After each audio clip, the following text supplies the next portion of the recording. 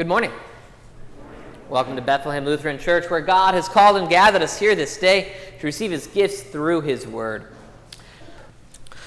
The Old Testament reading for the Sixth Sunday after Trinity is from Exodus chapter 20. And God spoke all these words, saying, I am the Lord your God, who brought you out of the land of Egypt, out of the house of slavery. You shall have no other gods before me. You shall not make for yourself a carved image, or any likeness of anything that is in heaven above, or that is in the earth beneath, or that is in the water under the earth. You shall not bow down to them or serve them, for I, the Lord your God, am a jealous God, visiting the iniquity of the fathers on the children to the third and the fourth generation of those who hate me, but showing steadfast love to thousands of those who love me and keep my commandments. You shall not take the name of the Lord your God in vain, for the Lord will not hold him guiltless who takes his name in vain. Remember the Sabbath day, to keep it holy. 6 days you shall labor and do all your work, but the seventh day is a Sabbath to the Lord your God. On it you shall not do any work, you or your son or your daughter, your male servant or your female servant, or your livestock, or the sojourner who is within your gates.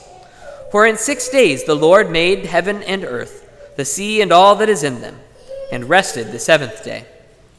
Therefore the Lord blessed the Sabbath day and made it holy. Honor your father and your mother, that your days may be long in the land that the Lord your God is giving you.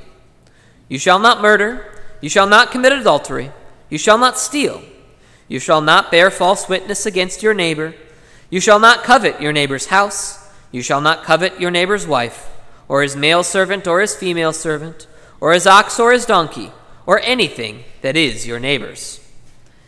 This is the word of the Lord. We now speak responsively by whole verse the Introit. The Lord is the strength of his people. He is the saving refuge of his anointed.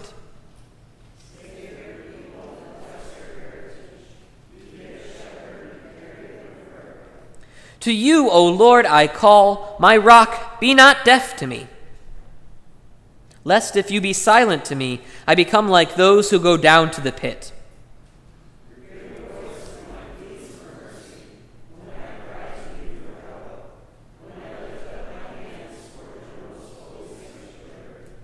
The Lord is my strength and my shield. In him my heart trusts, and I am helped. My heart exults, and with my song I give thanks to him. Glory be to the Father, and to the Son, and to the Holy Spirit, as it was in the beginning, is now, and will be forever. Amen. The Lord is the strength of his people. He is the saving refuge of his anointed.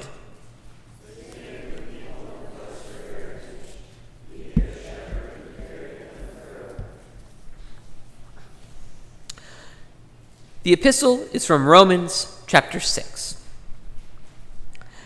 Do you not know that all of us who have been baptized into Christ Jesus were baptized into his death? We were buried, therefore, with him by baptism into death, in order that, just as Christ was raised from the dead by the glory of the Father, we too might walk in newness of life. For if we have been united with him in a death like his, we shall certainly be united with him in a resurrection like his. We know that our old self was crucified with him, in order that the body of sin might be brought to nothing, so that we would no longer be enslaved to sin. For one who has died has been set free from sin. Now, if we have died with Christ, we believe that we will also live with him. We know that Christ, being raised from the dead, will never die again. Death no longer has dominion over him. For the death he died to sin once for all. But the life he lives to God. So you also must consider yourselves dead to sin and alive to God in Christ Jesus. This is the word of the Lord. The Holy Gospel according to St. Matthew, the 5th chapter. Jesus said, For I tell you, unless your righteousness exceeds that of the scribes and Pharisees, you will never enter the kingdom of heaven. You have heard that it was said to those of old, 'You shall not murder,' and whoever murders will be liable to judgment. But I say to you that everyone who is angry with his brother will be liable to judgment. Whoever insults his brother will be liable to the council, and whoever says, 'You fool,' will be liable to the hell of fire. So, if you are offering your gift at the altar, and there remember that your brother has something against you, leave your gift there before the altar and go. First, be reconciled to your brother, and then come and offer your gift. Come to terms quickly with your accuser while you are going with him to court, lest your accuser hand you over to the judge, and the judge to the guard, and you be put in prison. Truly, I say to you, you will never get out until you have paid the last penny." This is the gospel of the Lord.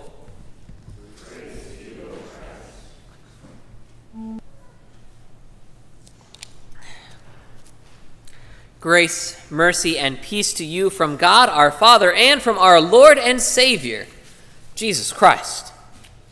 Amen. Things have been rough lately, haven't they? We aren't able to go places as easily as we were before.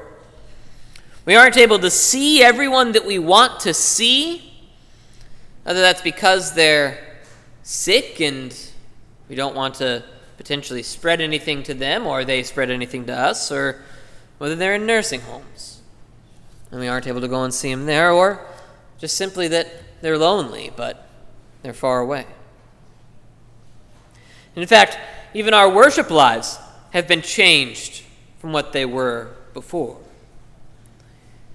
We didn't used to have to worry about social distancing or about trying to do services online or out in the parking lot. Our lives have certainly been interrupted and changed. But at the same time, we do recognize that it's not as bad as it could be. There have certainly been worse plagues that have ravaged the world than what we're experiencing right now.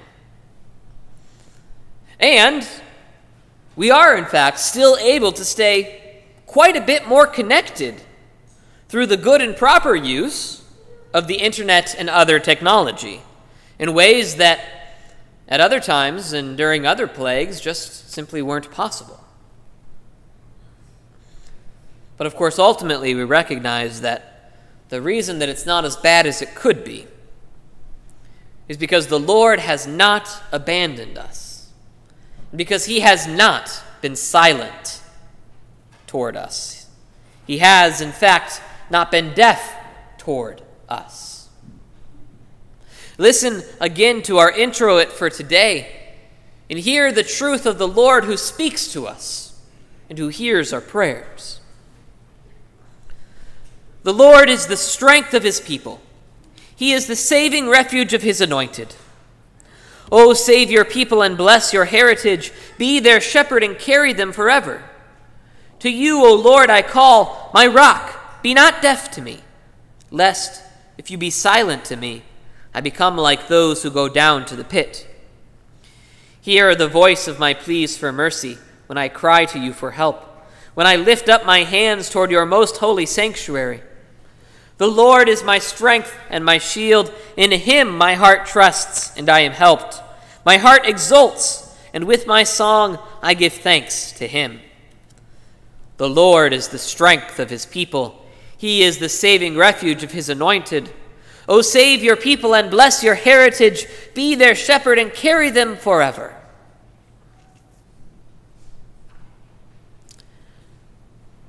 We recognize the truth that if we got what we deserved,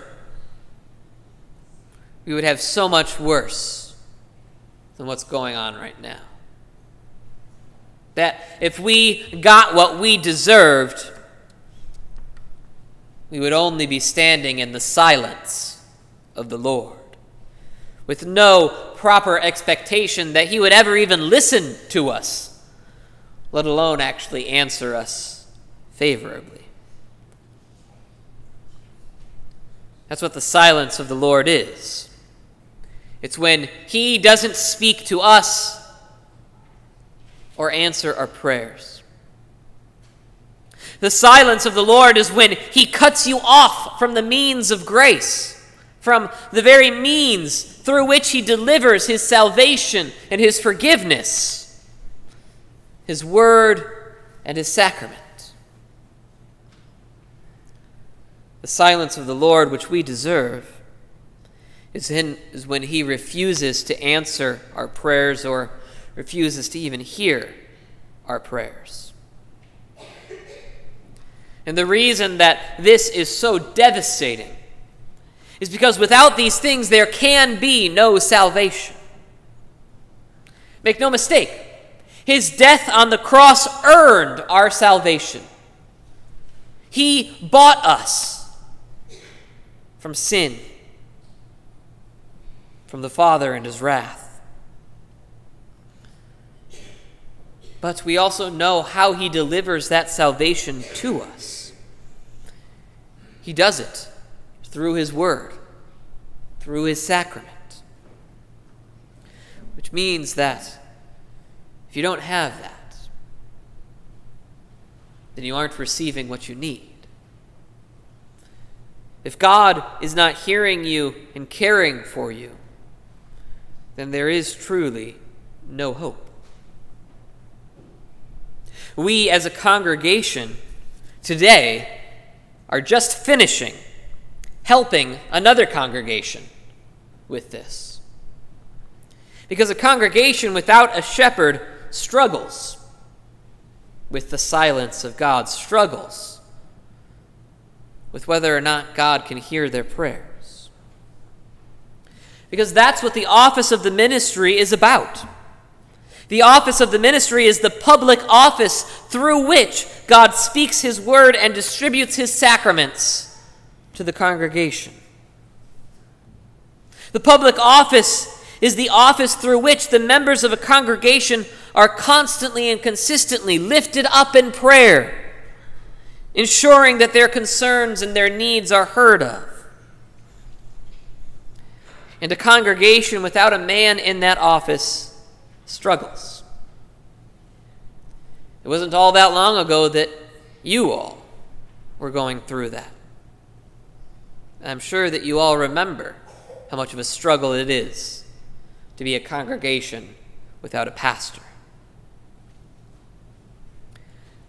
And yet, you also know the truth, that whether or not there is a man in the office, that the Lord is ultimately your shepherd, and that the Lord is ultimately the best shepherd. You know that we human pastors are simply images of the one who truly cares for you, and that your God in heaven cares for you deeper than I possibly could, or than any other pastor possibly could. And you know that your good shepherd has promised to never be silent toward you, and to always hear and answer your prayers. You know the truth, that because of what Christ did on the cross, you never need to worry about Christ being silent to you again. You never need to worry about whether or not you can approach God in heaven and ask for things. You know that you yourselves can come to God without having to go through me or anyone else. We have been blessed in this time that you all have your own Bibles. That even if you don't, you can hop online and find an internet website that has the Bible, through which the Lord can speak to you, and through which the Lord can grant you the forgiveness of sins that you so desperately need. This is our Lord. This is our good shepherd. And yet, because he knows what we need, he has in fact given us the public office. He has in fact given us pastors and men to fill them. Because he knows that we need that image, that we need that symbol. That sometimes you need to hear somebody say to you, "You are forgiven." that you need to have somebody hand you the bread and the wine, that you need people to remind you of the water and word through which you were cleansed, and that you need someone to be able to do that for your children and for those who are new to the faith. All of which is to say that yet again, our Lord has proven true to his promises. He has carried St. Paul's through a vacancy and given them a pastor, just like he did for you just 4 years ago, just about. You recognize that he has proven again that he is your strength and your shield, that you can trust in him, that he will never be silent toward you or reject your prayers. And because he has proven that time and time again, you are free, therefore, to trust in him to do it for all of eternity, to exult in him, knowing that he will continue to be with you, knowing that he will continue to be your good shepherd. And you can therefore sing your thanksgiving to him for all of eternity, knowing that when the day comes that he returns to this world, that you will be there with him, that you will see him face to face, and that when he sees you, he will see you wearing the righteousness that he earned for you and that was given to you through your baptism, through the word, through your partaking of the sacrament, and that he will welcome you into his kingdom to be with him forever. Now, therefore, may the peace that passes all understanding guard your hearts and your minds in Christ Jesus. Amen.